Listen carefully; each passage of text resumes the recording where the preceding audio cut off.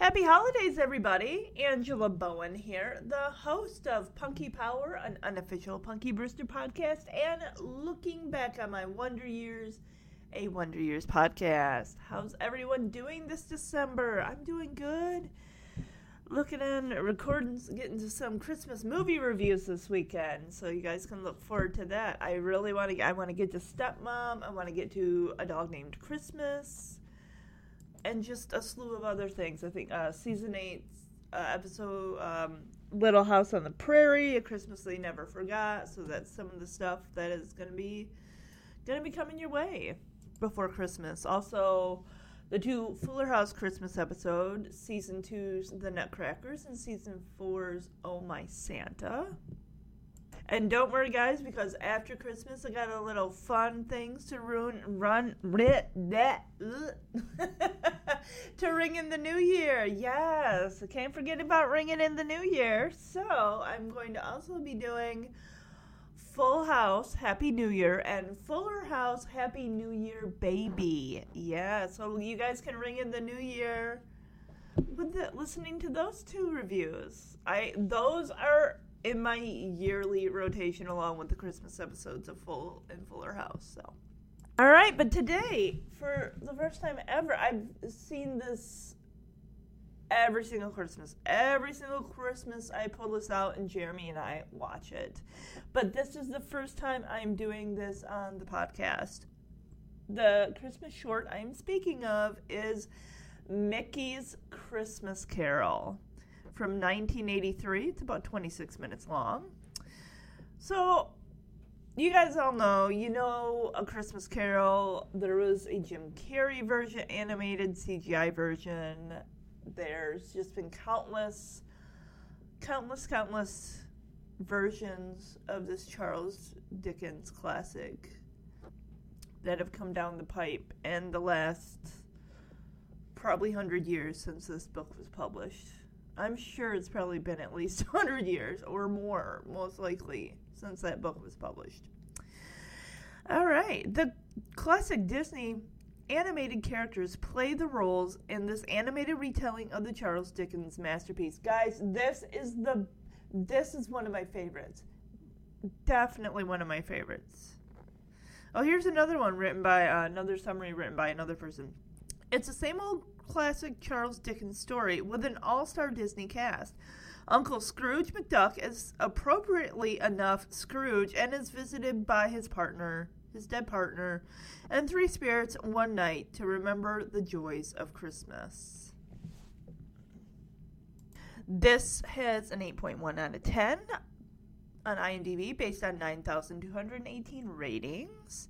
We have Alan Young, who does the voice of Scrooge, who, R.I.P., passed away about a little over 3 years ago. And yes, guys, I would say a good chunk of people on this cast list are going to be R.I.P.s. Directed by Bernie Madison and Richard Rich, who goes uncredited.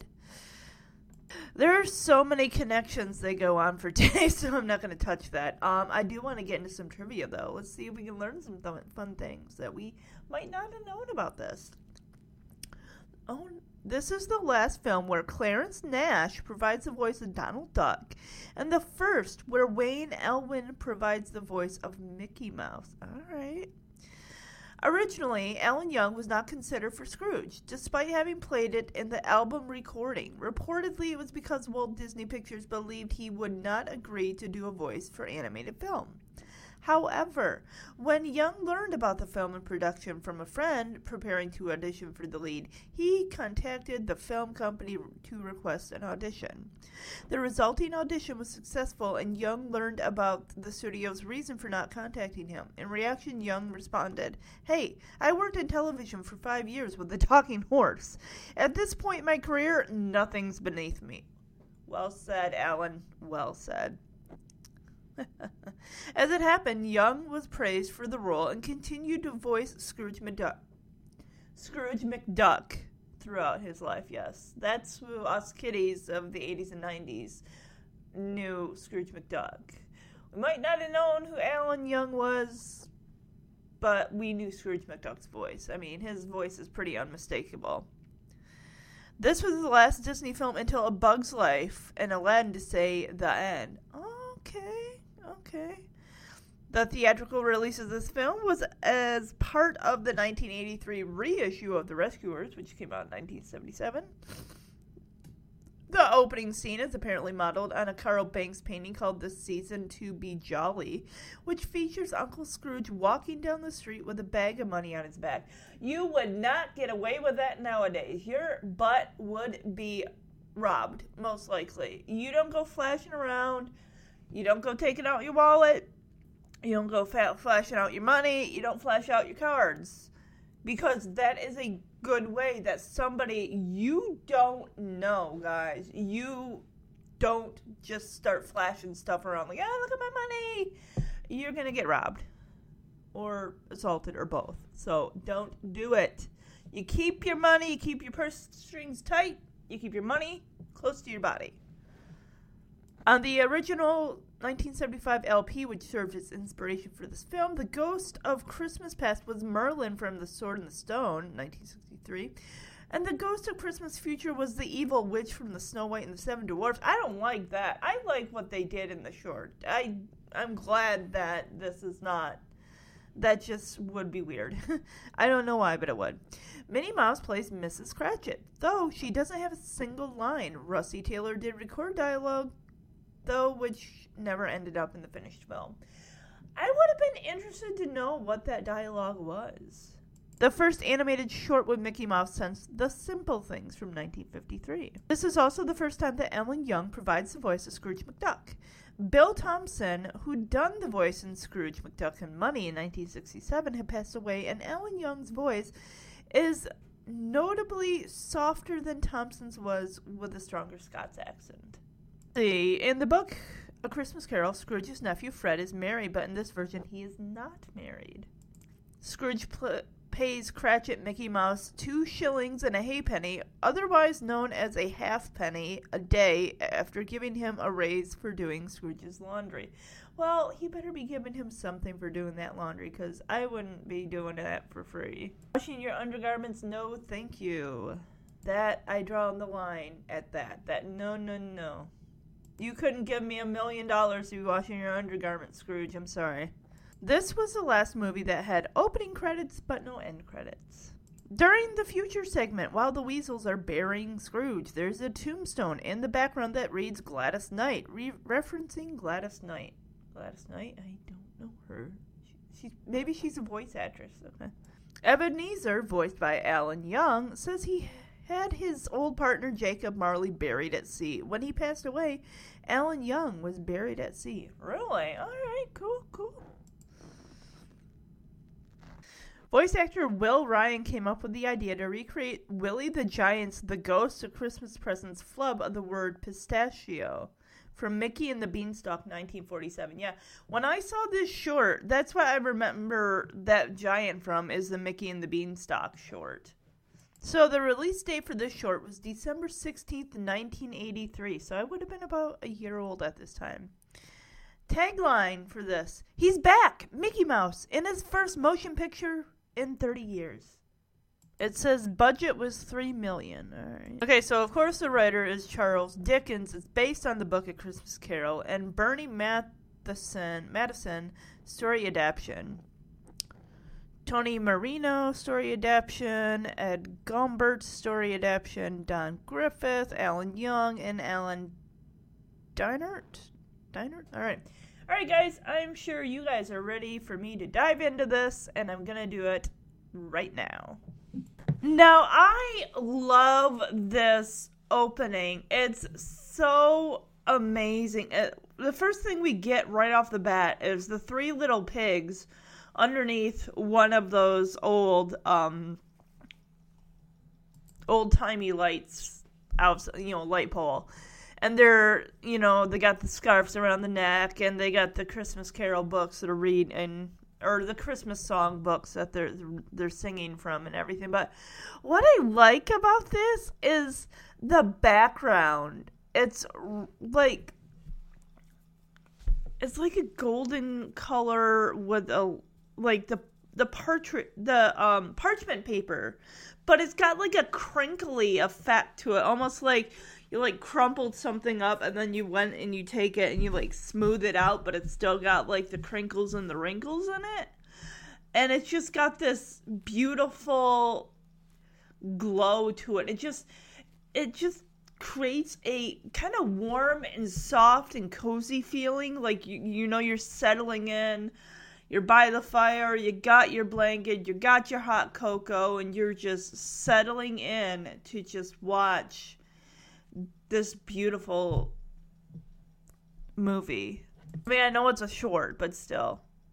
We get the title card, Mickey's Christmas Carol. We see Mickey as Bob Cratchit at his little desk, working on, Scrooge's books and everything, always keeping accounting. He's an accountant helping Scrooge make sure that his money is all where it needs to be. The next image or drawing that we get is Scrooge McDuck carrying his money bag, kind of looking over his shoulder, almost like making sure no one's following him, as he enters the place of Scrooge and Marley. As you see Scrooge and Marley's, the sign just above the door. And the look that Scrooge gives when he looks over his shoulder, his eyebrows are just furrowed, and his eyes are narrowed, like, you better not follow me. You don't know what I'm No. He's an older, I wouldn't call him 100% feeble. I mean, this guy looks like he could take anybody who tries to take that money sack from him. It's like, if they got their demeanor, it's like, you don't mess with them, you stay clear away from them. We see, with the voice talents of Alan Young as Scrooge, we see Scrooge bent over his table with his feather quill, writing amounts of money in his books. We see all the other names here. We see Donald holding up that Christmas wreath with the bow, and he's just so excited and happy to bring joyous cheer to everyone all around him. Now, these two characters are from the Adventures of... What is it called? Adventures of Ichabod and Mr. Toad. They're both, like, the tall... I think they might... One's a tall mouse, and the smaller one, it looks like maybe a garden mole. But the tall mouse has the little white mustache. He's got the Sherlock Holmes hat, and then we have the mole rat guy with the I guess maybe a bowler cap, if you want to call it that. And he's holding the little tin cup, like, just saying, for the poor and stuff like that. But I believe they might be from that Ichabod and Mr. Toad short, which I've never seen that one. But there are quite a few characters that show up from that particular short in this, along with others from other movies, which I will definitely be pointing out to you. There are a lot of voice actors on here. So we also get another creative talents of, other voice actors, people that worked with animation. We see a drawing of Scrooge going up the stairs of the house that he lives in. You see that big ominous shadow, like, right over him. We also see him now with, he's in his armchair, Scrooge's. He's got, they didn't have electricity back then, so I had to use, like, a candle on a candle holder. And he's just kind of waving it around, like, is someone there? Is someone there? He's got this look like, oh, you better try to haunt me, because I'm going to come after you. He's just got this look like, don't you bug me. I put in my 20 hours of work today. I am done. Look, Goofy as Bob Marley. It's funny because he's not threatening in any way. Even in this picture, he's like just waving by, like, bye, you'll be visited by 3 ghosts very shortly. I put Marley's ghost right up there with Casper. I mean, Marley here's got an ominous warning for Scrooge. Like, you need to change your ways or you are going to just cease to exist. Oh, yeah! It's Jiminy Cricket from Pinocchio. There's a drawing of him hanging up on that little, that candle holder. We have a young Bob, I keep wanting to call him Scrooge Bob Cratchit. I don't want to do that to him. It's not fair. It's not fair to Bob Cratchit, by the way. But it's a young Scrooge.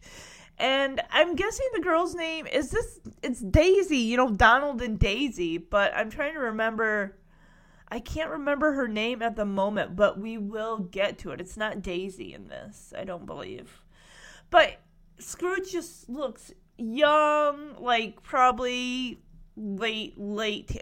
I guess maybe early 20, like maybe 20 years old here. And he's just, like, he looks like a young man, fresh out of college. And just, he's got his whole life ahead of him. He's got his girl on his arm. He's dancing with her.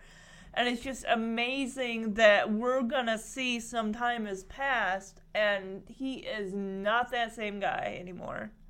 So the last picture we get, and all this is semi-sepia toned with that golden hint on that parchment paper. So we see a weather vane kind of looking out over a town, and then from there it starts to snow. All right, so straight out the gate, we got the big bad wolf, and we got the three little pigs. What did the Three Little Pigs ever actually have individual names?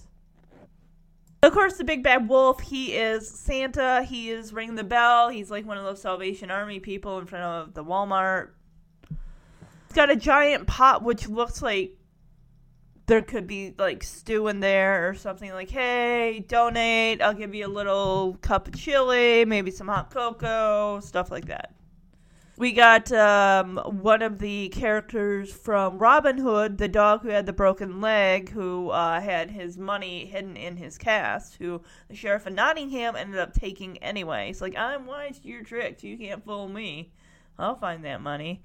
We do have the Three Little Pigs. They are singing some Christmas carols. We got Scrooge coming in. He's hunched over. He's got a cane. And he's got his bag of, I'm guessing, money or something in there. So the Robin Hood dog, of course, looks like he and two other gentlemen, looks like they could very well be homeless. They are standing over a few sticks that are on fire trying to warm their hands. The Robin Hood dog has got the white gloves, but they're torn and ripped to show that he's not monetarily well at the moment. Of course, the Robin Hood dog sees Scrooge, turns over and says, "Give a penny to the poor, governor. Penny for the poor." And Scrooge just turns and looks over his shoulder. Doesn't even really bother turning around at him like, "Excuse me? You think you have the right to ask me for money?" And Scrooge, like, he doesn't even fully turn around. It's like this guy's his head can turn like an owl's. And he keeps looking at this Robin Hood dog's outstretched hand, almost like, don't touch me with that. Ugh. Like, he's disgusted, and he is just totally turned off by, like, how he's offended. He's like, how dare you? How dare you ask me for money? Who do you think you are? And he just says, bah! And he takes his cane in his hand and lifts it. I thought he was going to cane that guy. I thought he was going to hit him over the head with his cane, but he just walks off. Okay, so this is a counting house is where he's going to, which is basically his accounting firm. And there is a wooden sign that's got snow collected on it that says Scrooge and Marley. Oh, well, Marley has actually been crossed out because Scrooge is a jerk. We get a little bit of exposition as they say a little backstory. He says, my partner, Jacob Marley, dead 7 years today.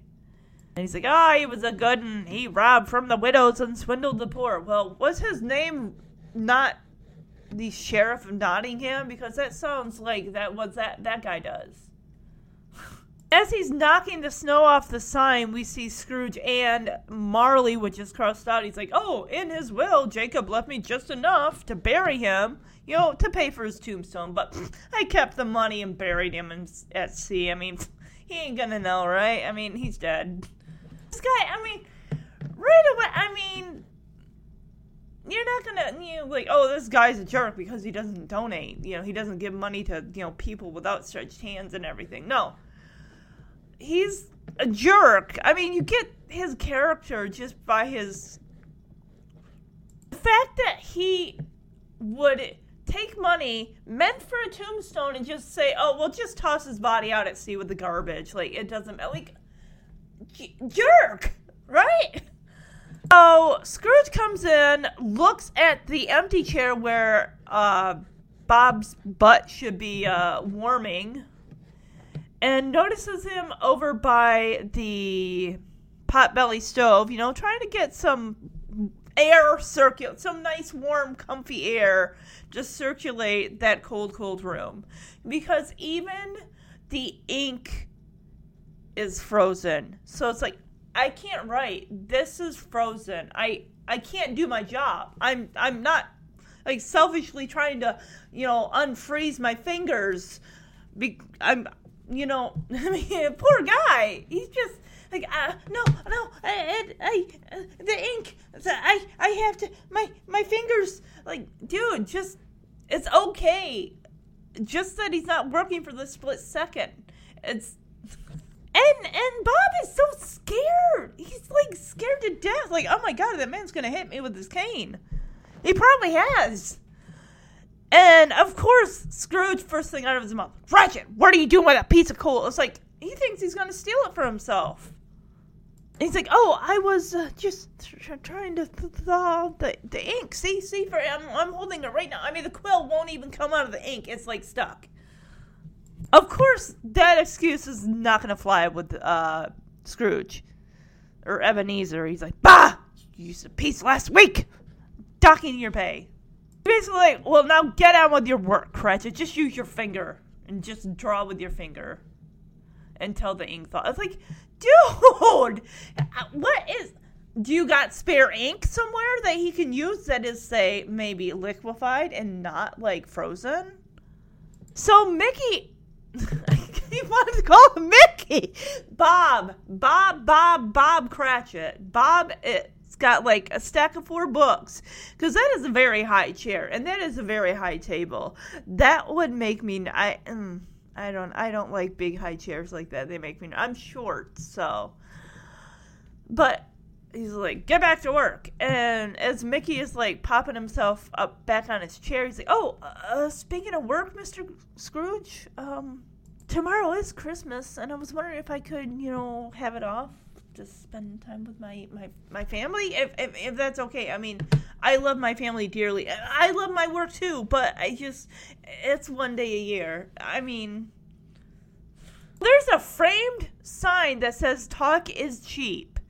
And you see, while Bob is explaining all this about wanting to have, he even just asked for a half a day, not a full day. And you see Scrooge, like, he's holding his coat, and as soon as Bob even mentions the idea of a half a day or Christmas, he just stops like, oh, Christmas. What? Christmas? What about it? I suppose. All right, but I'm going to have to dock you a half a day's pay. You got me? All right. That's your Christmas gift this year. That's your bonus this year. Okay, so that's what was in that sack, was like 5 or 6 mini leather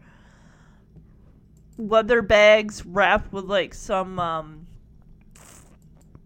twine and filled with okay, so let's see, because he's getting on, how much do I pay you again? All right, 2 shillings a day.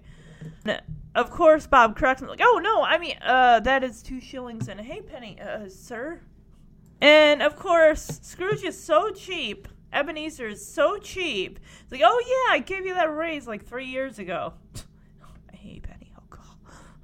That's man. Buddy, Bob, man, you gotta find some better employment, buddy, because Buddy's been with the company for, I mean, do you even call it a company? It's like a boss and one person working for him.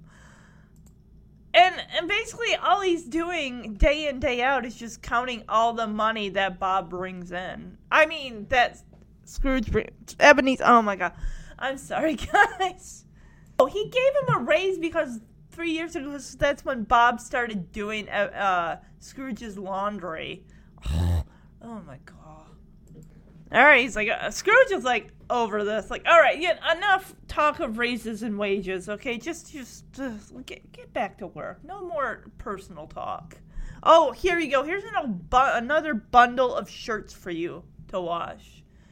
I'm seeing a clock. It looks like it's like 8 in the morning. So, of course, Bob is flying high on this. He gets half a day, for Christmas to spend with his family and everything. So when he accepts that bundle of clothes, like, yes, sir. Thank you, sir. Scrooge sits down at his desk. He's got his leather sacks of money. He's got some coins just sitting out at the edge of his desk. He's got one of those things where it's got like little, I don't know what the proper term is for it, where it's got like, you're putting like money on one side and then money on the other side, and it kind of like back and forth, like evens out, or however. I know there's a proper term for it. The chair that Scrooge is sitting in looks extremely uncomfortable. It's one of those high back wooden chairs, and it just looks like he would have. That's probably why he's hunched over all the time. He's got back issues, osteoporosis maybe. Do you not drink enough milk? I mean, Scrooge is at this point, I mean, he's beyond the point of where drinking milk every day, all day, would even help him at all. Might even be his bad attitude. If he had a better attitude, he wouldn't be hunched over all the time. I bet that a poor attitude affects the body too. The guy said that when he was asking for donations, or money, governor. He's calling him governor. So, and then now we get Scrooge like taking money from people, 50 shillings and this and that from someone named McDuff. 80% interest. Good golly, Miss Molly. £50 and 10 shillings from McDuff. And 80%. I'm surprised that whole town isn't living on the street. That is insane. I'm surprised they don't say, that's it, we're moving. We're moving out of this town. This town is going to be vacant because you taxed everyone to the point where they don't have anything anymore. He's compounding that 80% interest daily. Oh my God. McDuff, you need to get out of that town, guy. You need to set up shop somewhere else because that is insane. He loves his money so much because this is the way of Scrooge. He's like, money, money, money, and he bends over and he hugs it like he's embracing a loved one. And I love how his little feather tail up top is just wagging like a little puppy dog. It's like, oh, I haven't seen you in ages. Love you, love you, love you. Mwah, mwah, mwah, mwah, mwah. Like, yeah, he's hugging the money like it's...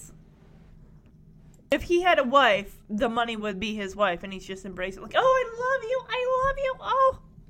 Hence the term, if you love it so much, why don't you marry it? I mean, if you grew up in like, what, the 80s, who didn't say that line? If you love it so much, why don't you marry it? Oh, here we go. Boom, door busts open. It's Fred, the nephew of Ebenezer. So Ebenezer's got some siblings out there because he's got a nephew. And Fred is excited. It's like, hey, look, I got your Christmas wreath. You ordered it. Donald's just enters like, Merry Christmas! I'm like, yeah! I'm so excited! It's Christmas! And of course, Bob right away picks up on that enthusiasm. Like, hey, Merry Christmas, Master Fred! And of course, we cut over to Scrooge, who's like, I thought I locked that door. Yeah, Scrooge was, bah, humbug. And of course, Fred this is just Scrooge, that's just how he is. Like, Merry Christmas, Uncle Scrooge! I can't do it. I can't do Donald to save my life. I can't imitate him. And Scrooge just explodes on both Fred and Bob. Like, ugh, Christmas! As he slams the book down, slams the cover closed. Ugh! You want to know what Christmas is? I'll tell you what Christmas is, alright? It's just another workday. Which is what you both should be doing right now. You get back in your chair and you get out of my office. They look like he is going to beat them senseless. Poor Fred has got that wrinkly gun. Please reject me. He's basically saying anyone who doesn't think that Christmas is another workday should be boiled in his own pudding. Like, oh my God, dude, you are something else.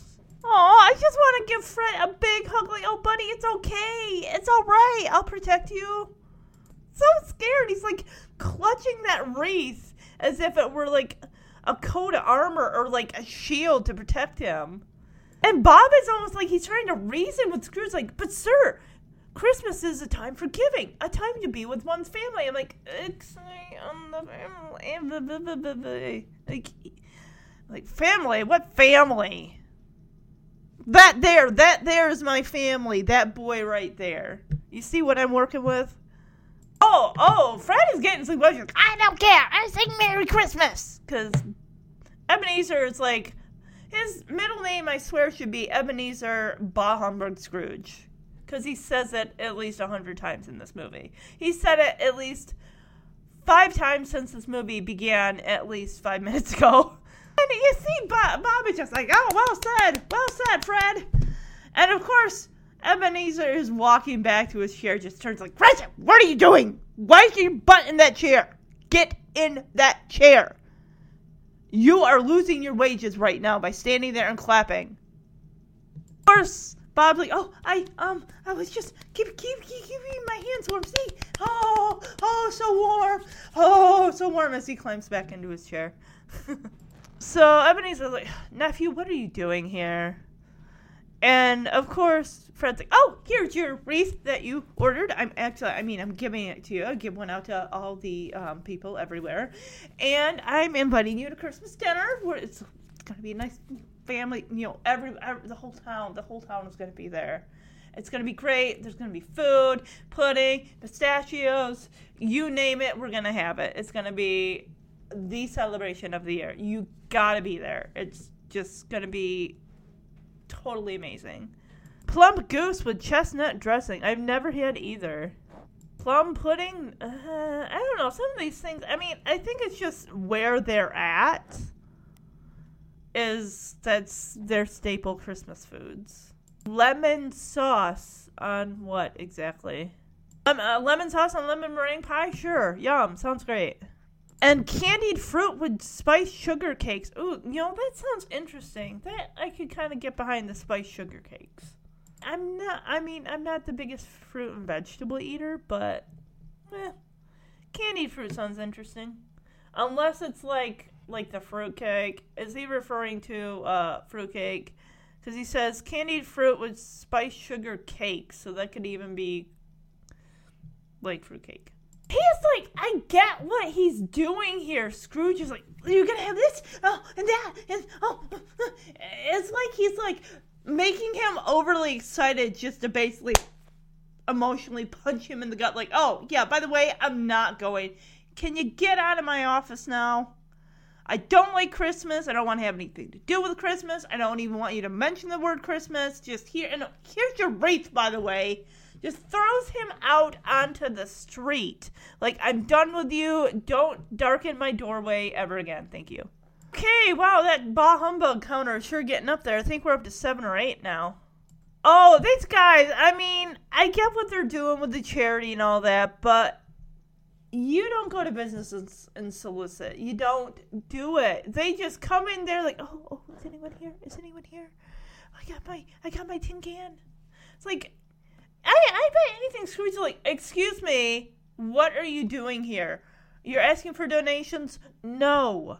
If I gave you something, you guys would be out of a job because you help the poor and everything, right? If I gave you money, you wouldn't need to work anymore because the poor wouldn't be poor anymore. Am I right? Right. Now please get out of here. Well, at first Scrooge thinks they're customers. Like, oh, customers.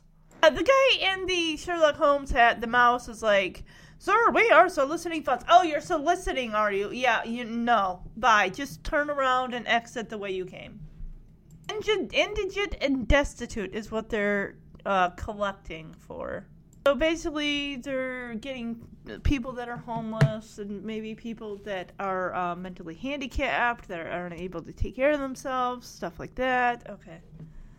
I mean, I kind of get his semi-logic here. He's kind of twisting his, in a way, he's like, oh, well, if I gave you money, the poor wouldn't be poor anymore, right? And you guys would be out of a job, right? Right. So, yeah, you guys just go on to the next building and see if they'll donate to your cause. If I had a violin here, I would be playing it, because give me a break. This poor woe is me speech does not work on you, Cratchit. He's like, what is this world coming to? You work all your life to get money, and then people are banging down your door to get your money? People want you to give away your money? Hey. There's like that little potbelly stove is doing nothing. To the point where it's dark out now. I don't know what Bob's working hours are, but he's even holding his hands up to the light. Okay, this is like one of those oil lamp things, right? Because there was no electricity back then. He's holding his hands up, like hoping to get a little bit of warmth from that, the oil in the glass and everything you heat. And I feel bad for him. I mean, I know what it's like to have cold fingers. Like, yesterday it was like 17 degrees out, and it felt like it was like 3, and I just walked from one place to another place that was maybe 20 plus feet away, or maybe even more than that, and it's just like, well, I left my gloves in my car, like, oh, shoot, and I was holding my book that I didn't read while I was at, I had my car getting taken in because... And I just got these tires like a few months ago. Luckily, I have a warranty on them, but I guess one of them was not able to be repaired. So now I got a spare on my car. But anyway, while they were working all that stuff out, it's like going on noon. So it's like I want to get something in my tummy. So I went to Lee's and got myself some little bit of mashed potatoes, some chicken. And they even had a pecan pie, which I love pecan pie. So got that too. But just that short walk with no gloves, it's like, I mean, I did have pockets, but like I said, I had the book. The book was a big book, by the way, too. So it's not like I could like shove it in a pocket or anything like that. How long is his work day? He's been there since 8 a.m. Do we get a timestamp? Hope maybe the clock will tell us. It's 7 o'clock, so he's basically working 11 hours. Because he started around, 8 o'clock in the morning? I mean, I know it gets, in the winter, it gets dark at like 4:30, 5 o'clock at night. It's like pitch black outside. I mean, it's kind of weird seeing the sun set at like 2:30 in the afternoon.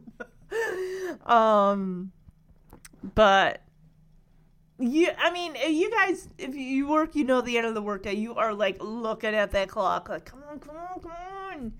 And he shuts his book because he's like, oh, great, 7 o'clock, I can punch out now.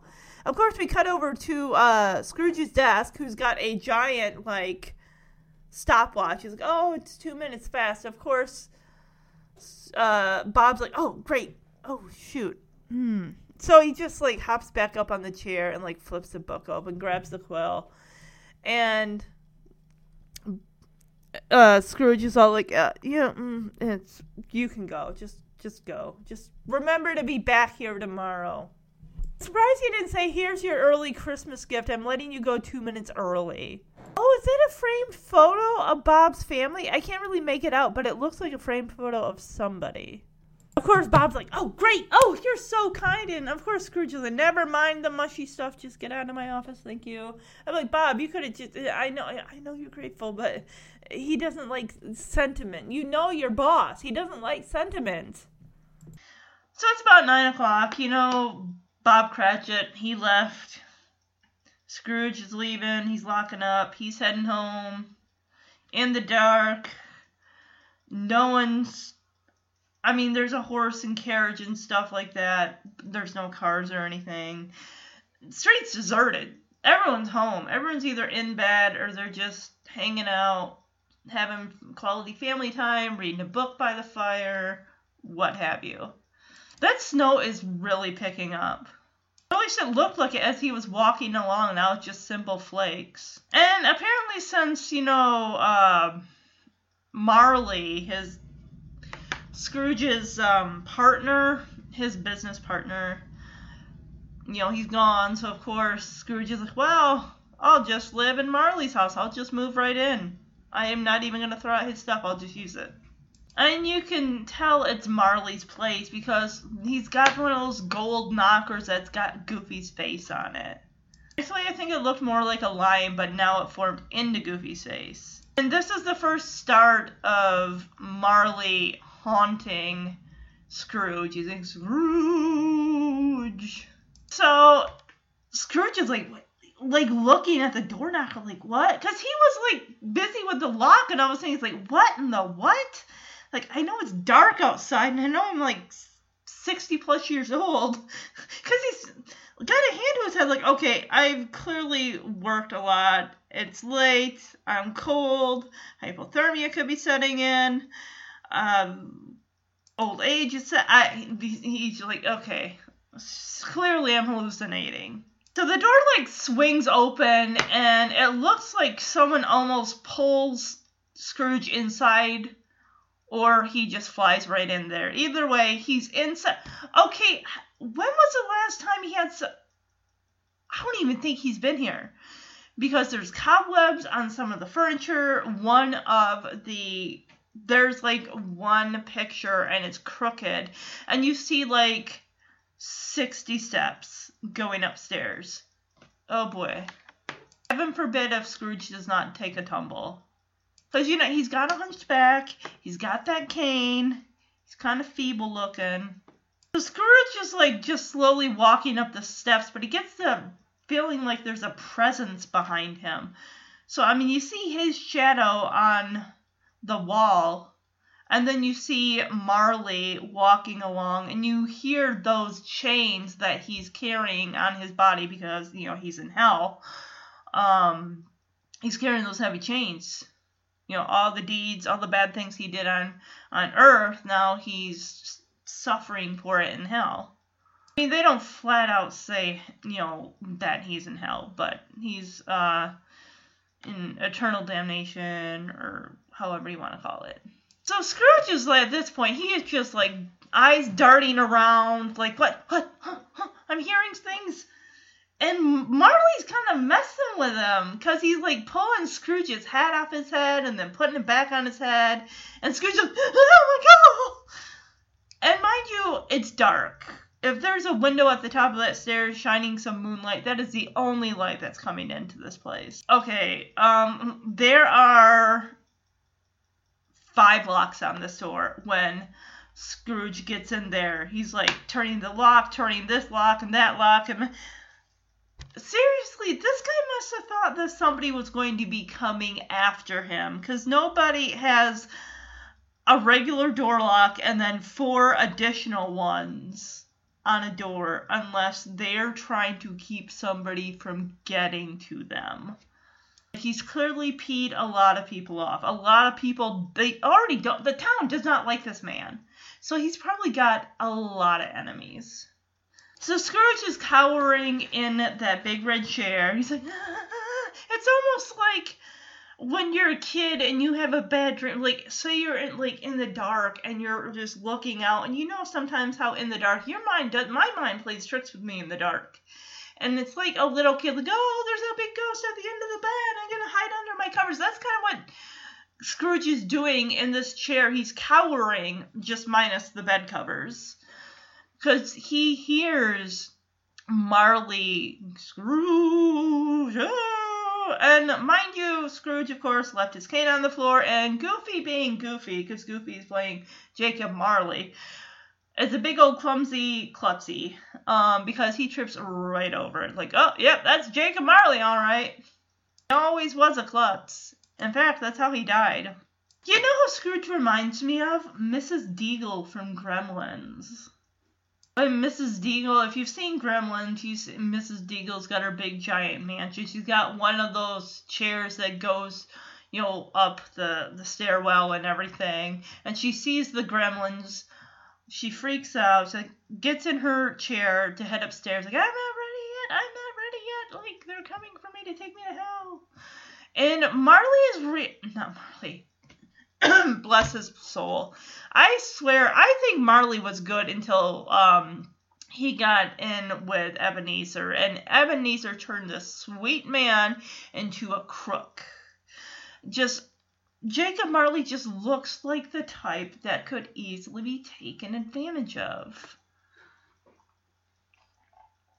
Because I think, Jacob Marley is quite a bit younger. I say at least 20 to 30 years younger than Scrooge is. Because Scrooge is definitely, he's got to be in his 60s. Although maybe he's probably in his 50s. Maybe back then 40 was like considered old. I mean, this is like, what, the 1800s? So I'm just kind of like, I'm so sure Scrooge is like, oh my god, Jacob Marley, he knows that I didn't, like, buy him a tombstone and I just tossed his body out to sea. He's come to kill me. So Jacob Marley's like, Scrooge, don't you recognize me? And of course, Ebenezer, Scrooge, he's got to light the candle. He's got to, like, fix his glasses and, like, really, really look. He's like, and he's taken back, like, Jacob Marley, it is you. And he's just kind of looking at him like, what happened to you? What's with the chains and the piggy bank that you're carrying around? And Jacob Marley's like, yeah, when I was alive, I was a terrible person. I robbed the widows and I swindled the poor. Kind of like what you're doing right now, yet you're still alive. And Scrooge is all like, oh yeah, you did that all in the same day. And you had class, Jacob. And for a split second, you see, Jacob Marley, he's got kind of a suit jacket and tie, kind of holding his lapels, like, yep, no, that was very wrong. I shouldn't have done that. And he's like, I was wrong. And now, because of that, I'm forced to carry these heavy chains for all of eternity. Like, I don't get a break from this. This is my afterlife. And get a good look, because if you don't change your ways, if you don't start doing something different, this is going to be your future. You're going to be dead. You're going to be carrying these chains just like me. So, and just seeing the sight of Jacob and the threat that the same could end up for Ebenezer, it's like, no, I can't. Please, Jacob, you have to help me, please. There's got to be something that I can do. And Jacob's like, well, I like that you're, changing your tune there. That's a good start. But we gotta really nip this thing in the butt. So what's gonna happen? You got 3 ghosts are coming to you tonight, so you be ready. Each one is gonna represent a different part of your life. You got your past, you got your current situation, and you got your bleak as far future. Okay?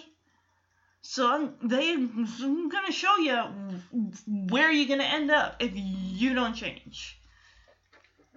And you better listen to them, and you do what they say, and you take a good long look at who you were, who you are now, and who you could be, or where you could end up. Because this is it for you. You don't change your ways, there's no going back. Basically, it's the end of the road.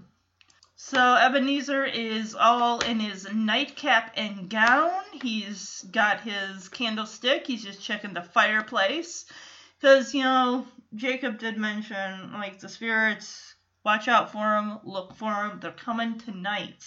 So granted, yes, of course, Ebenezer, he's going to check places. He's going to check the fireplace. He's going to check under the bed. He's going to check in the closet or the armoire. He's going to check around the window. And as soon as he's satisfied he sees nothing, boom, he's hopping in that bed and he's going to try to get some sleep. Apparently he just shrugs off Jacob's warning. He's like, "Huh, Jacob, what a liar. I never could trust that guy. I'm going to bed." So we see Jiminy Cricket. He's now got a new person to be their conscience. He's got to be their conscience. He's got to be their guide because he already took care of Pinocchio. Or maybe this is what he was doing before he hooked up with Pinocchio and helped him out. Either way, it's like, all right, Jiminy Cricket, hits the bells on the alarm clock, like, hey, wake up, Scrooge. And Scrooge is like, oh, what? I'm like, you've been in there 5 minutes, if that. You can't tell me you fell into a deep sleep that you're like, what? What happened? And Scrooge is starting to go back to sleep because you hear him snoring again. It's like, oh, let's go. Look, time's a wasting. I don't have all night. We got Spirit number 1, who's like right outside the window, who's like tapping the watch, like, let's go with this. I got other people I gotta visit tonight. Got a busy schedule. Everyone's got to be there at a certain time. Oh, excuse me. No, this is ghost number 1. This is the ghost of Christmas past. Excuse me. And of course, Jiminy opens his suit jacket to reveal this beautiful gold with yellow lettering, that's this pin that says Ghost of Christmas Past. Official pin. Granted, of course, Scrooge is Scrooge, so what's he gonna do? He's gonna insult Jiminy, like, I thought you'd be taller. And of course, Jiminy's like, excuse me? Yeah, I don't think so. Look, if men were measured by kindness, you'd be no bigger than a speck of dust, okay? So don't come at me with it, I thought you'd be taller. Well, I thought you'd be less of a jerk, but here we are. He rolls his eyes, Ebenezer does, like, enough with this, I'm just gonna close my curtains on my bed and be gone with you. So Jiminy heads over to the window, opens it up. Of course, there is no screen in this window. There never is when it comes to windows. Opens it, snow flurries fly in, the wind picks up, and blows out the candle. Right away, Ebenezer freaks out, holding his blanket up to him. He's like, Spirit, what are you doing? And Jiminy's like, look, we're going to visit your past. You coming or not? Well, you don't really have a choice in the matter, so you best get up. Granted, of course, Scrooge is looking down like, we're like 2 stories up. I'm not going out this window. I'm going to fall to my death. And it's like, well, either that way or you're going to get to the eternity of wearing chains for the rest of your life a lot faster if you do. So Jiminy and his magic umbrella, or Ghost of Christmas Past, however you want to call him. I'm calling him Jiminy.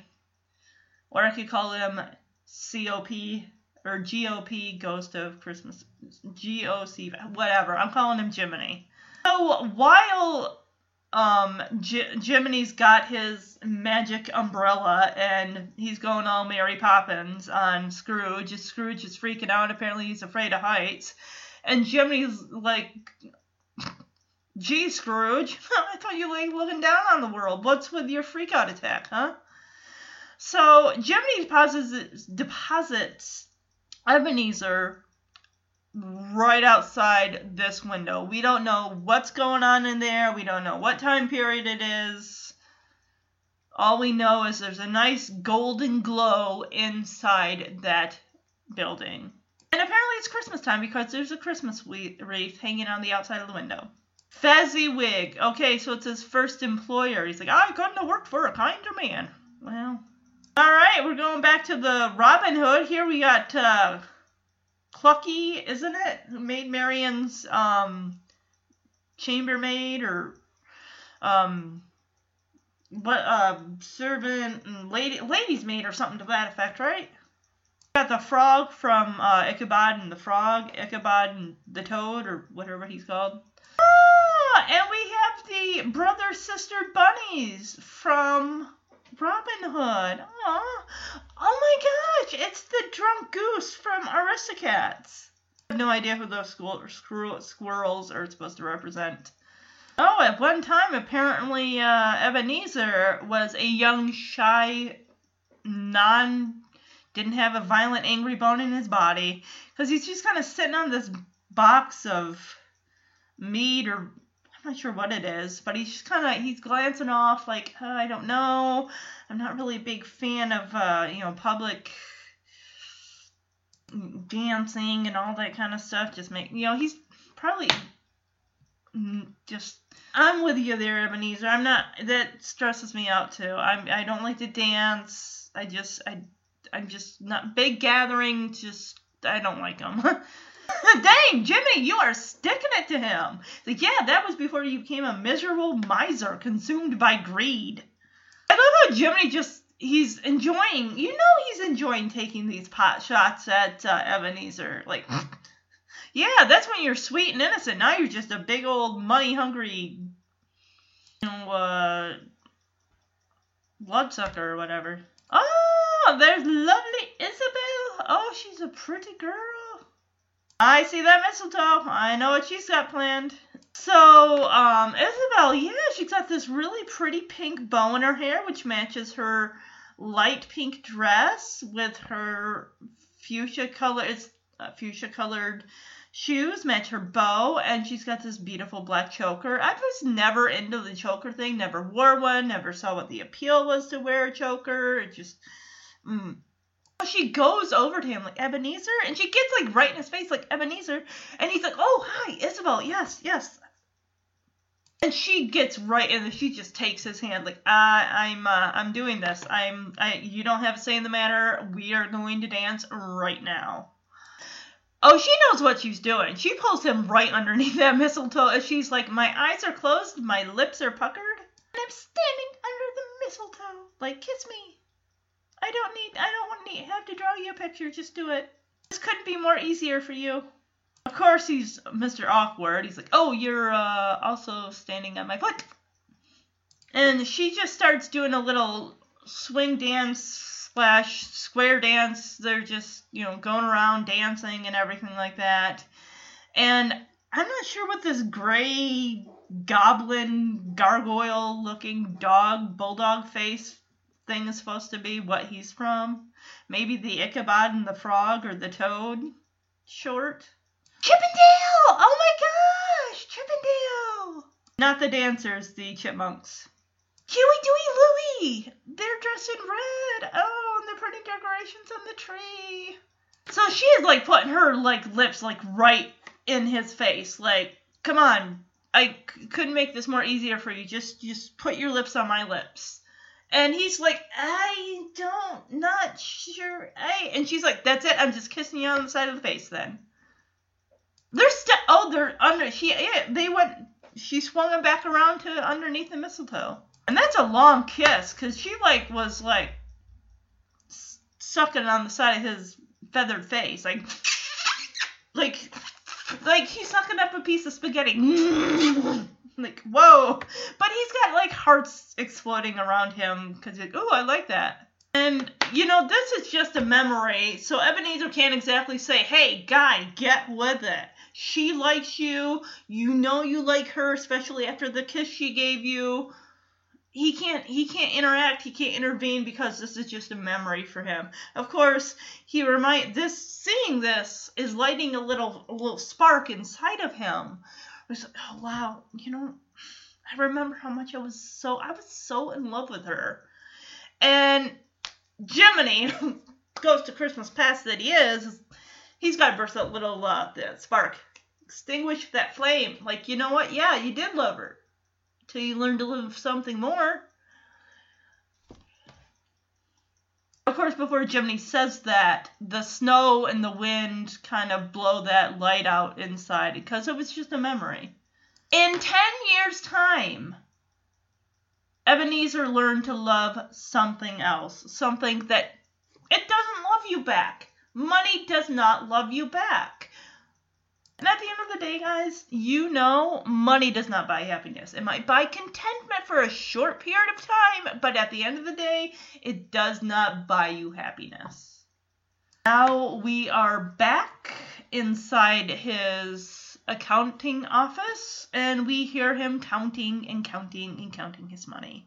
Bob Cratchit isn't there yet. Either he had the day, I doubt he had the day off. I don't even think that he's even employed yet, because you saw how young and fresh white feathered Ebenezer was in that flashback.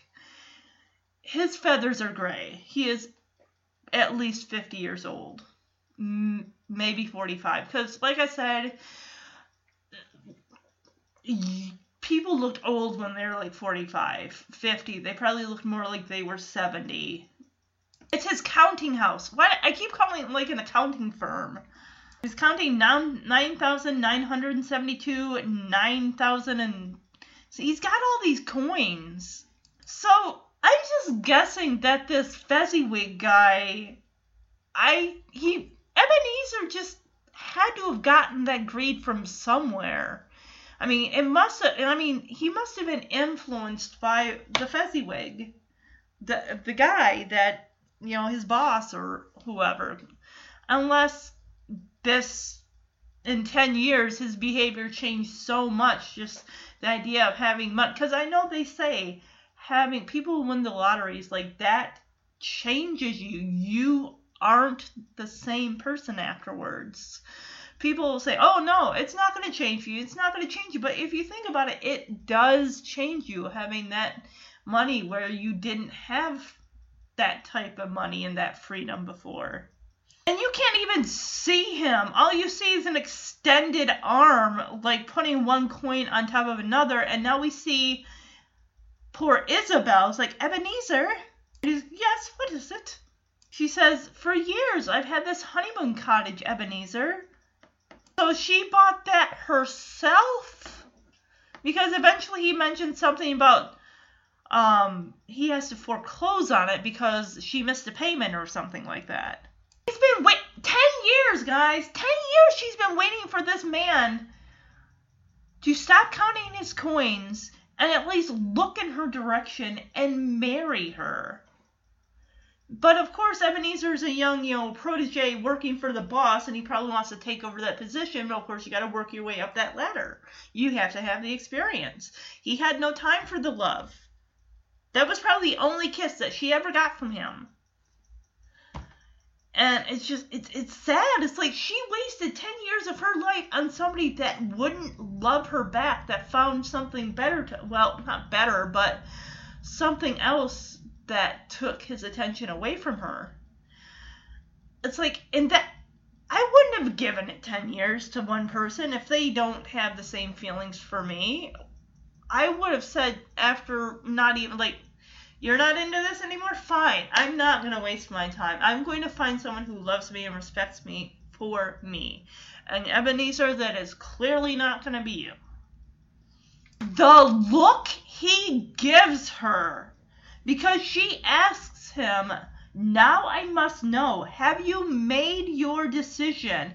And he's side-eyeing her with the most annoyed look. And I can only give it this. Hold on. This little soundbite I'm going to play is going to be what sums up this look. This hard, cold, narrow-eyed, furrowed-browed look that he gives her. What did you want to ask? What do you want? Just go! This guy, I swear!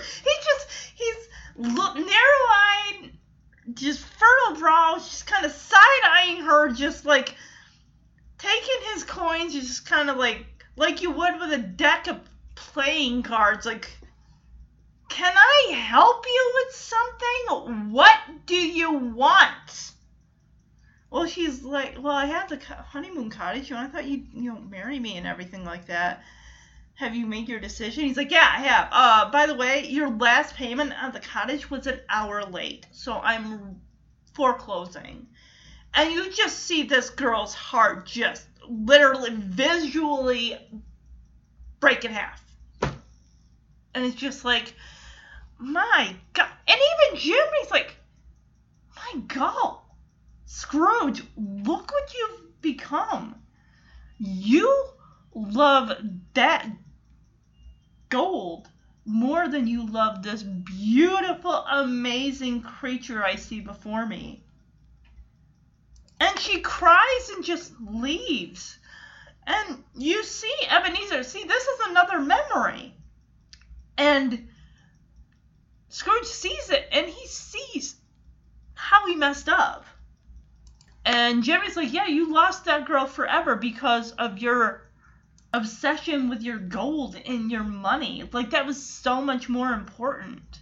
instead of having a wonderful, amazing person in your life that could love you back, because your money never will. He continues counting, and she gives him the side eye, and it's like, oh, we're back to that again, are we? Well, just slams that door. I would have loved if she'd slammed the door so hard that it fell off its hinges, but it goes one better, because all those stacks of coins obliterated, just right off his desk. Like, serves him right. I had fun counting those 10,000 coins of whatever denomination. So, Scrooge has seen 2 memories, and already he's like, Spirit, I can't take any more, please. Just take me home. And I were dreaming like, oh, we have not even begun yet. We are not done, buddy. This is just a taste of what you are going to look forward to. Because, like Marley said, I am not the only spirit. I am the spirit of Christmas past. You still have present and future that are going to come and get you. So be ready. And trust me, I don't think they're going to be as nice as I've been to you. Especially that last one. I wouldn't want to meet that guy in a dark alley, I'll tell you what. Apparently it's 2 a.m. and I don't know what time it was that he fell asleep, probably after midnight, so he's been probably an hour for each memory, I'm guessing. Because when Scrooge wakes up, he doesn't see Jiminy anywhere. He's like, oh, whew, it's just a dream. No, it's not. Because he opens his curtains of his bed, and we see the giant from that Mickey and the Beanstalk thing. Apparently he decided to get a second job and play the ghost of Christmas Present. This guy is on a big throne. He's a big guy, by the way. He's got one tooth, a big red bulbous nose that rivals Rudolph. And he's got these sandals and this really nice green robe that is, like, edged in, like, white faux fur. He's got, like, a feast before him. I mean, if you're into, like, bananas, and that could be a pumpkin, maybe some other fruits and veggies and what have you. I said that cartoon food always looks amazing. And Ebenezer is like, literally, what? There's a giant in my... He's like, okay, I'm closing this. This has got to be a dream, right? Closes it. He's like, poof. Because the giant, you know, he relies on his sense of smell. Maybe he's visually impaired, I don't know. But isn't that kind of how giants work? They rely on smell, don't they? Because he was yammering about something. He's like, I smell Ducky. No. You smell me? No, I'm quoting Land Before Time. I love that movie.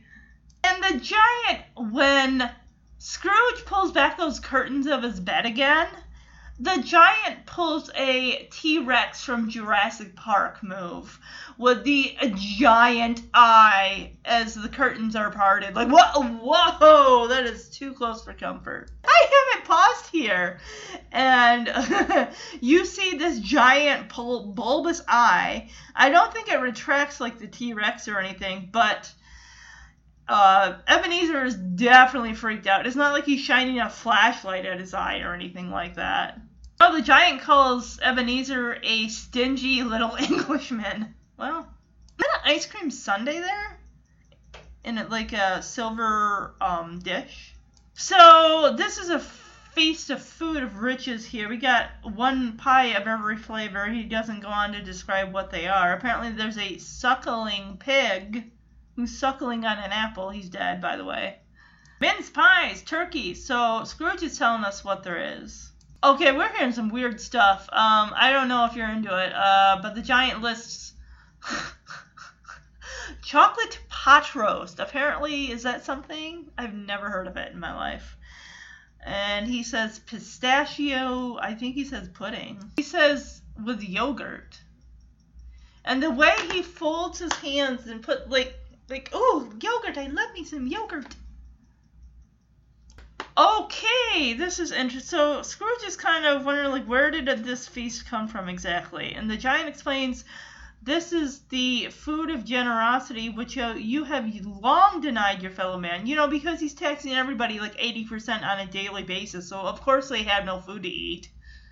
In other words, Scrooge is probably feasting on this on a daily basis, while the rest of the area that he governs is eating next to nothing. And Scrooge is like, he scoffs at the word generosity. Like, no one's ever shown me generosity. And I'm sure the giant's like, well, you've never given them a reason to show you generosity with you taxing them to death. He probably is taxing people to death because they have no money. And the giant says there are some that find enough warmth in their hearts even for the likes of you. So, of course, he's speaking of Bob Cratchit. You never really hear Bob complain. I mean, we only saw him for that scene, but he generally... Bob's got goodness in his heart. I think he sees something there that's in Ebenezer, but Ebenezer is long since buried any show of any kind of affection or warmth or heart, to the point where he probably doesn't even know what that emotion even feels like because it's non-existent. Alright, so this is the ghost Christmas present. He's like, oh, you'll see, because Scrooge's like, oh, no acquaintance of mine's ever shown me any warmth. It's like, you think you know, but you don't. So the giant climbs out, of Ebenezer's place, uses the light post as a flashlight. That's interesting. So apparently the giant is just kind of tiptoeing around as best as he can because he's huge and these streets are narrow, trying to find Bob Cratchit's place. I love how these roofs just magically lift open. And he lifts open one, and you hear this woman scream. She was probably in the bathroom or the bathtub, and invasion of privacy, giant, learn it. So he shines a flashlight on the right home, grabs Ebenezer and drops his butt right in the snow. Like, here, look in this window. And Ebenezer is just like, why'd you bring me to this place? This dump. And, of course, the giant's like, this is the home of your overworked, underpaid employee, Bob Cratchit. You're going to learn something about this man that you constantly take for granted on a daily basis. This guy does the work of, like, 10 people, and you pay him next to nothing. I would have added, like, yeah, look at this. See this generous man. This could be you. This could have been you. This could have been your life. Something similar along these lines with a family, some kids. You're sitting down to a nice dinner. Instead, you just got your money. All right, we got Bob Cratchit. We got a couple kids here, a boy and a girl. They are dressing up the sparsely little Christmas tree with some popcorn garland, and we see Bob's wife over there by the fire. You know, she's getting ready for dinner and everything. And of course I get it. I mean, you see a big pot in the oven, you kind of assume like, oh, that feast, that looks good. I bet that's soup, isn't it? Nope, it's not. And Scrooge is like, what is she cooking, a canary? Well, since you pay them next to nothing, that's probably what they are eating. And he's like, well, surely they must have more food than that. It's like, well, you'd think that, wouldn't you? That's what a few shillings and a halfpenny and a half will get you. Next to nothing. And mind you, they don't have themselves just to feed. They got kids to feed. You know, kids, they got growing bodies. They eat quite a bit so they don't have deficiencies and stuff like that. Yeah, Scrooge is all like, yeah, look at the fire. Look, what's on the fire? What's in that pot? And the giant's like, that's your laundry that you clean my laundry, my undergarments. Yeah, that's what they're doing for that halfpenny when he started doing your laundry umpteen years ago because you couldn't bother to do it yourself. Of course, we got the son and daughter. They are the older two children who go to sit down at the table. The boy is already tying the napkin around his neck. Of course, Bob's like, hey, kids, we gotta wait for your little brother, or we gotta wait for Tiny Tim. I love how Bob is dressed in a very nice button-up vest with a red suit jacket. He's got a green little bow tie, and the a suit jacket, and it's got a little, had to be repaired over the years. It's got a little patch on the elbow, but he's looking great, looking nice. This is a special day, for his family. So I want to look it up and see if I can find what exactly the ailment was with Tiny Tim, because he is walking with a crutch, so he could have been born like with a crippled leg, have a limp. One of them does kind of look like the leg is turned inward, while the other one is like facing forward, so it could be maybe even a birth defect, maybe, I'm not sure. And this is back in the day, they didn't really have a lot when it came to proper medical, especially if you're overworked and underpaid. Really, what was there available?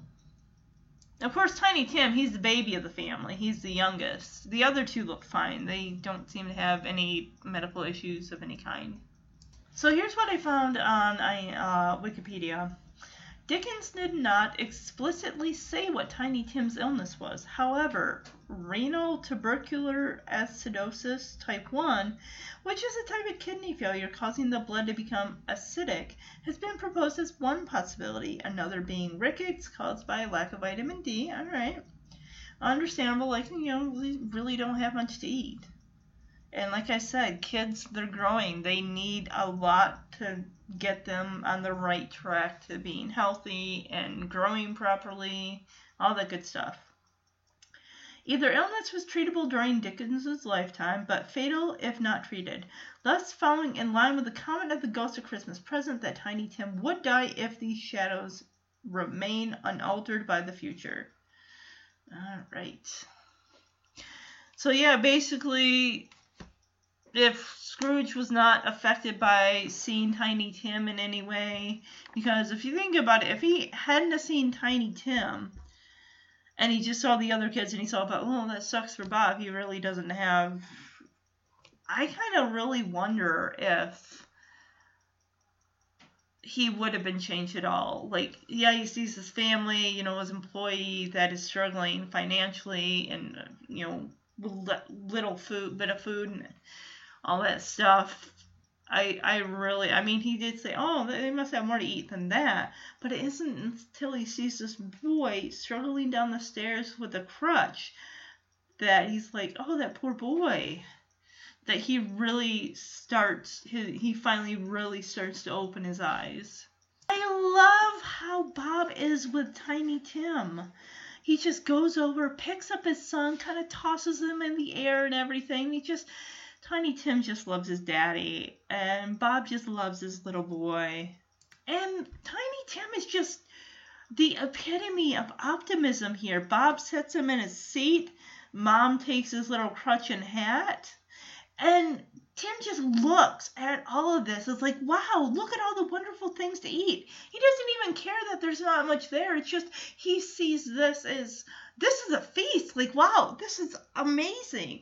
Just him being with his family and just whatever they have to eat is what they have to eat. And he's just pure optimism.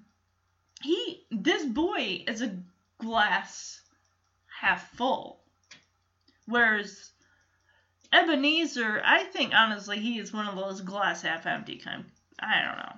Unless that glass is filled with coins, he ain't gonna care. And this is so sweet, as this boy is just like his daddy, where he's like, we must thank Mr. Scrooge, because without him, we wouldn't even have this. You see, when he's like, we must thank Mr. Scrooge, and you see his mom, who's holding Tim's crutch and just looking down at it and just so sad. It's like, we should thank Mr. Scrooge, shouldn't we? And of course, mind you, this is the present time, so Scrooge is like, tell me, Spirit, what's wrong with that kind lad? And pretty much all that the giant says, the Ghost of Christmas Present says, is like, much, I'm afraid. If these shadows remain unchanged,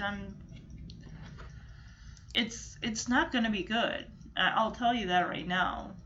He says, I see an empty chair where Tiny Tim once sat. And I love how they gave Tim the biggest piece of that chicken. And how Tim is like holding it like, here, Daddy, you can have mine. And it's just so sweet. This boy is so giving, and he's going through so much with just being disabled, but he just sees like, no, you can have mine. It's okay. I don't need it. I don't need to have much. Because you see, Bob there with a, whether it might be a lima bean, and he's just kind of cutting little slices, like slivers of it. And that's kind of what he's got. And this is so sweet as Bob just looks at his son and just pulls him in and just, puts his face by his face like, oh, buddy, no, sweetie, you eat that. That's for you, okay? And we pull back from the sweet setting and the family togetherness around the table. We pull back to outside, and the light inside dims. And Ebenezer's like, realization is hitting him like a smack to the face, a punch to the gut. He's like, then that means Tim will... And then he looks, and it's dark, and it's like the spirit is gone. Like, spirit, where'd you go? Where'd you go? And he's looking back into the window, and the window is dark. He's like, where did they go? And he's like, no, spirit, come back. You have to tell me about Tim. What's going to happen to Tim? It's like, he is all in. He is all invested. Like, I have to know what's going to happen to him. Or it's like, buddy, that is unwritten. Right now, you are the one holding the key to their salvation and what's going to happen to them. You are that key. What you do next is going to decide their future. And it better not be that they have to bury a son. All of a sudden, Scrooge finds himself... He doesn't realize it yet, but he's coughing. There's a lot of smoke. He's got his hands like he's bent over the stone, and he doesn't see what it is yet. He doesn't even know where he is, because it's like his whole peripheral vision and everything behind him and in front of him is completely like white out with smoke. But he looks down, he's like, that looks like a tombstone. We see a man. It's dark. You can tell it looks like it may be dusk, it may be dawn. The sky is decorated in dark purple and hues of fuchsia pink. Ebenezer realizes he is in fact in a graveyard. And then he turns and looks at this man who is draped in this red cloth from head to toe, this cape and this head wrap. And Scrooge looks up at him, and he knows where he is. Like, what will happen to Tiny Tim? And this man says nothing. He just points, like, look over there. And this is just utterly heartbreaking, as Scrooge is now hit with the reality that's Tiny Tim there. As you see Bob laying that crutch down at his son's headstone. And you see the mother walking away with her other two children. And I know I'm getting worked up, and it's just sad. Bob is holding that crutch. He brings it to his face and just kind of holds it as if, he's still connected to his son in a way. He's like, that's all he has left of him.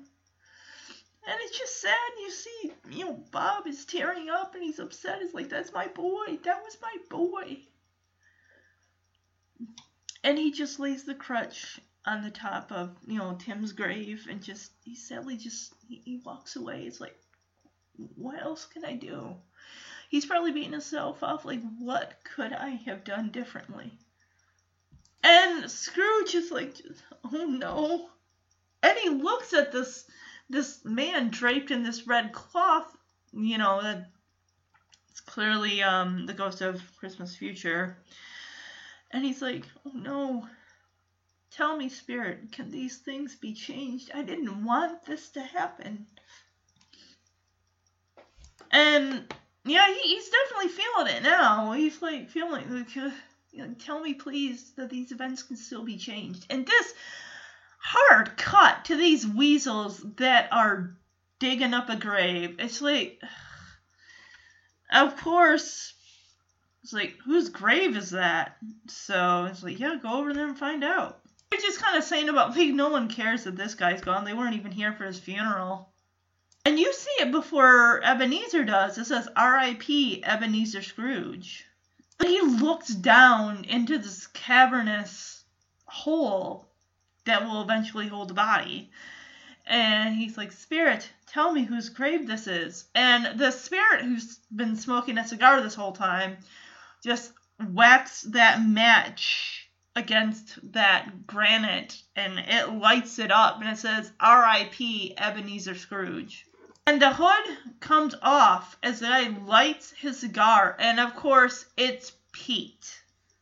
This guy is just really creepy, smoking a cigar, got dark shadows under his eyes. He's like, why, it's yours, Ebenezer.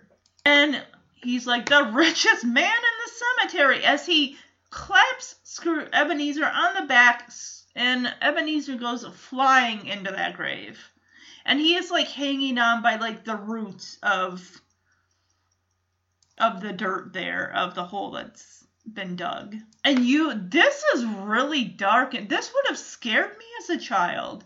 There's a coffin, and you see smoke, and you see the coffin, the top of it lift up, and this glowing light. The spirit is laughing like, guy, you deserve this. This all what happened to Tiny Tim and how it affected that family, that's on you. And it's almost like one of those dreams where it's like, you're going to fall to your death. Like, there's no way you're getting out of this hole, and death is coming for you. And you see Scrooge, like, no, I can change, I promise. And he's finally that root that he's holding on to gives way, and he plunges right down into that hole. He's, no, I can change. And he wakes up, and he must have had a very dramatic, because he's ripped the curtains from that bed. And he realizes, he wakes up, and he realizes that he is in his own room, that it's daytime. He goes to the window, pushes open the doors, you hear the bells chime, and he's like, it's Christmas morning. It's not too late. I still have a chance to fix this. I love how he hugs that white dove that just appears by the window. He is excited. He's just, dancing around. He's like, and he's in his, nightgown and everything like that, and his cabin and slippers, and he's so excited. He's like, I'm going to put my hat. His foot goes right through his hat. And of course, that hat rack, coat rack thing, he's got a scarf attached to it, and of course he's like, he's just so excited, like his mind is like going like 100 miles an hour, like, I know what I'm gonna do, I'm gonna do this, and then I'm gonna surprise him, and then I'm gonna see the joy and happiness on their face, and then I'm gonna do this. It's like all in his mind, it's like he can't move fast enough.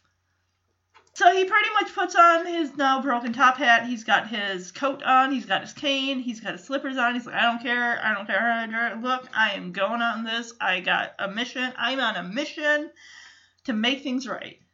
All right. We got the little bunny and, was it Toby was the turtle in Robin Hood? What was the bunny's, the bunny's name was,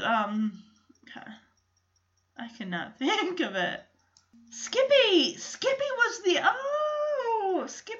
bunny. See, he's got Robin's hat and the red feather. And Toby was the turtle.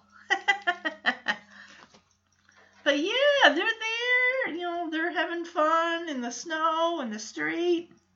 We see the two solicitors, the one that's got the Sherlock Holmes. He's dressed like Sherlock Holmes, and the guy in the beanie hat, the bowler cap. Scrooge comes out, and of course the guys are freaked out because, he threw them out of his office the other day. So, don't hurt us.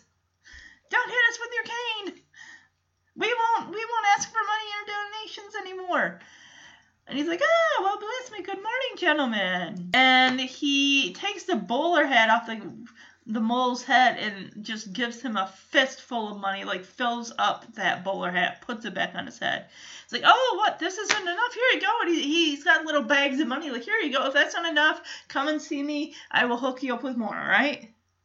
Have a great day. Have a great Merry Christmas. 20 gold sovereigns. They are so happy with his generosity. It's like, this is more than enough to help, build a nice community center for the family and just be able, or for, the community, and just be able to, like, do, like, dinners and stuff like that, like, once a week or something. Just help out people less unfortunate, get some programs started, set people up with, stuff like that, like maybe even like a shelter for people who have lost their homes. I bet anything, like Scrooge is gonna take that whole 80%. No, don't worry about that. Just forget it. Don't worry. It's okay. Everything. You are all of you are starting on a clean slate. You owe me nothing. Okay, you owe me nothing. The slate has been wiped clean. This is a new day. This is a new era from now on. I love that he's just going through town. Scrooge is like, hey, everybody, Merry Christmas, Merry Christmas. Hey, how's it going? Everyone just kind of looking at him like, is this Ebenezer? Is this Mr. Scrooge? Is he the guy? Is this the same guy who's been, like, on our case, like, taxing us like crazy? They just can't believe it. It's like something happened to this guy, like the idea that this man's had a change of heart just, like, within the last, like, less than 24 hours is just mind-boggling.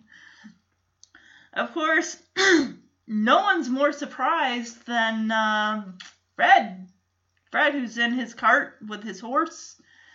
He's like, hey, your Christmas party you told me about it. I'm going to be there, don't worry. And save some of that pudding for me, all right? I'm going to be there. I'm going to be there with bells on.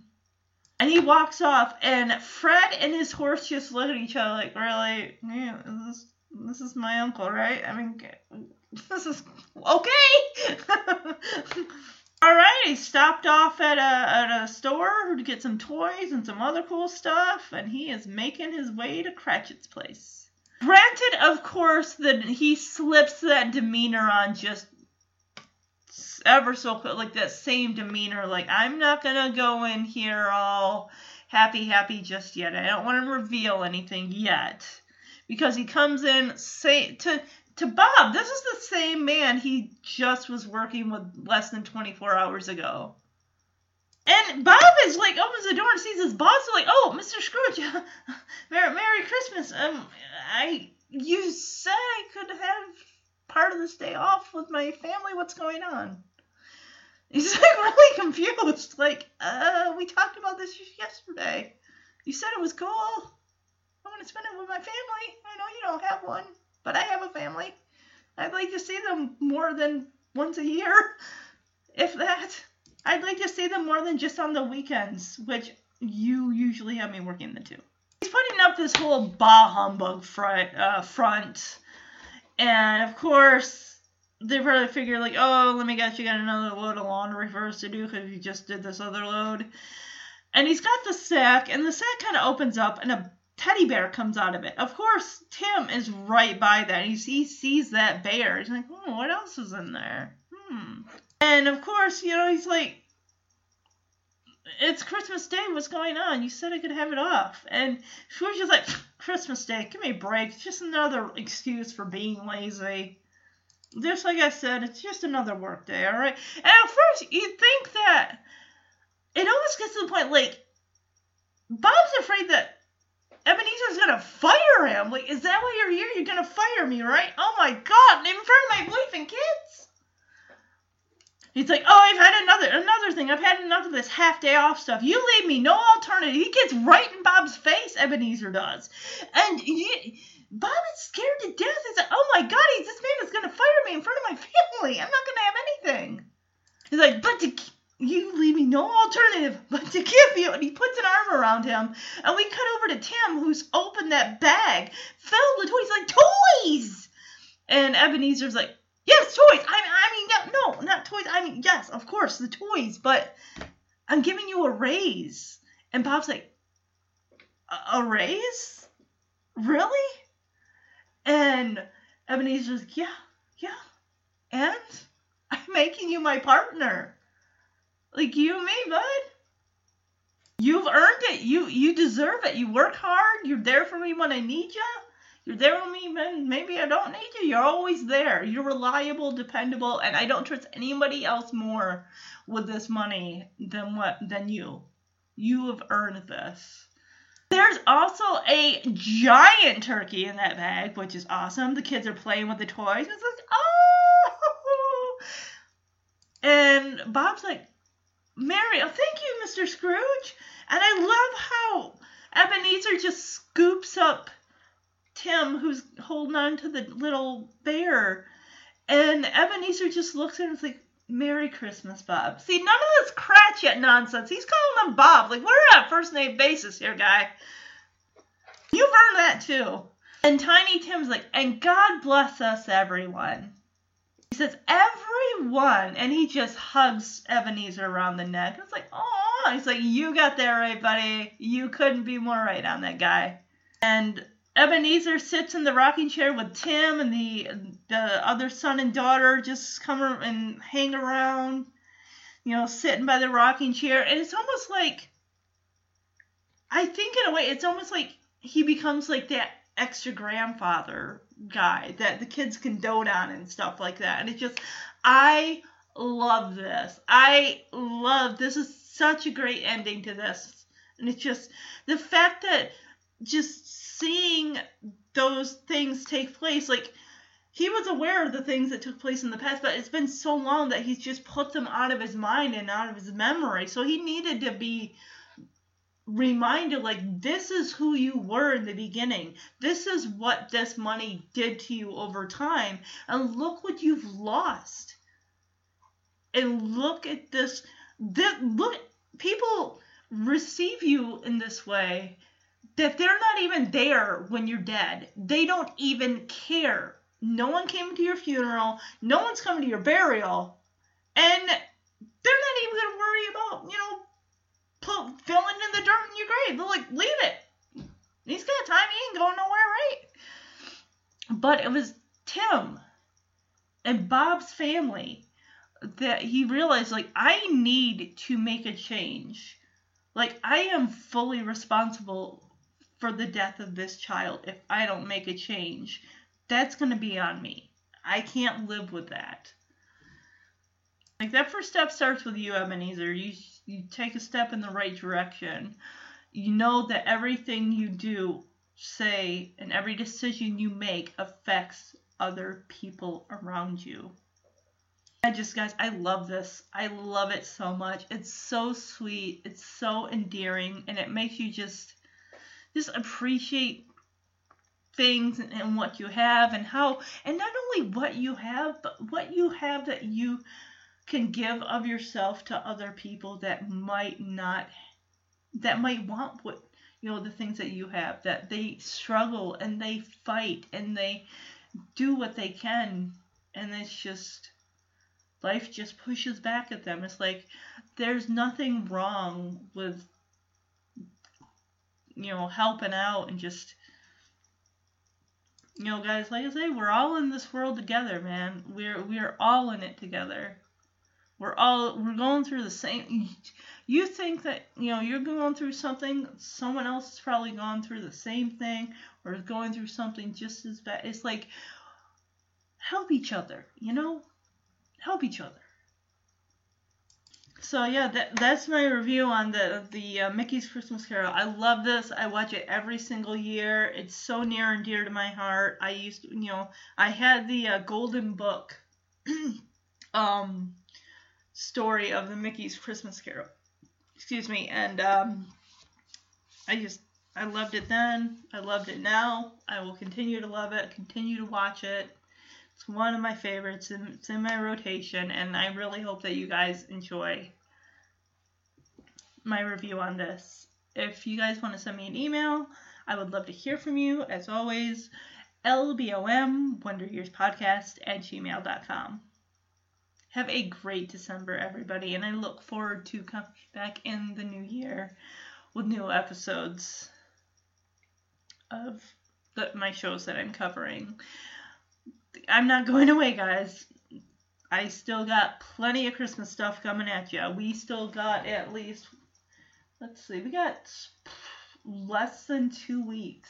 Less than 2 weeks until Christmas Day. So, that being said, I got a lot of stuff coming at you guys, so don't worry. Just, got plenty of Christmas stuff to listen to. So, all right. Have a great weekend, everybody. Bye-bye.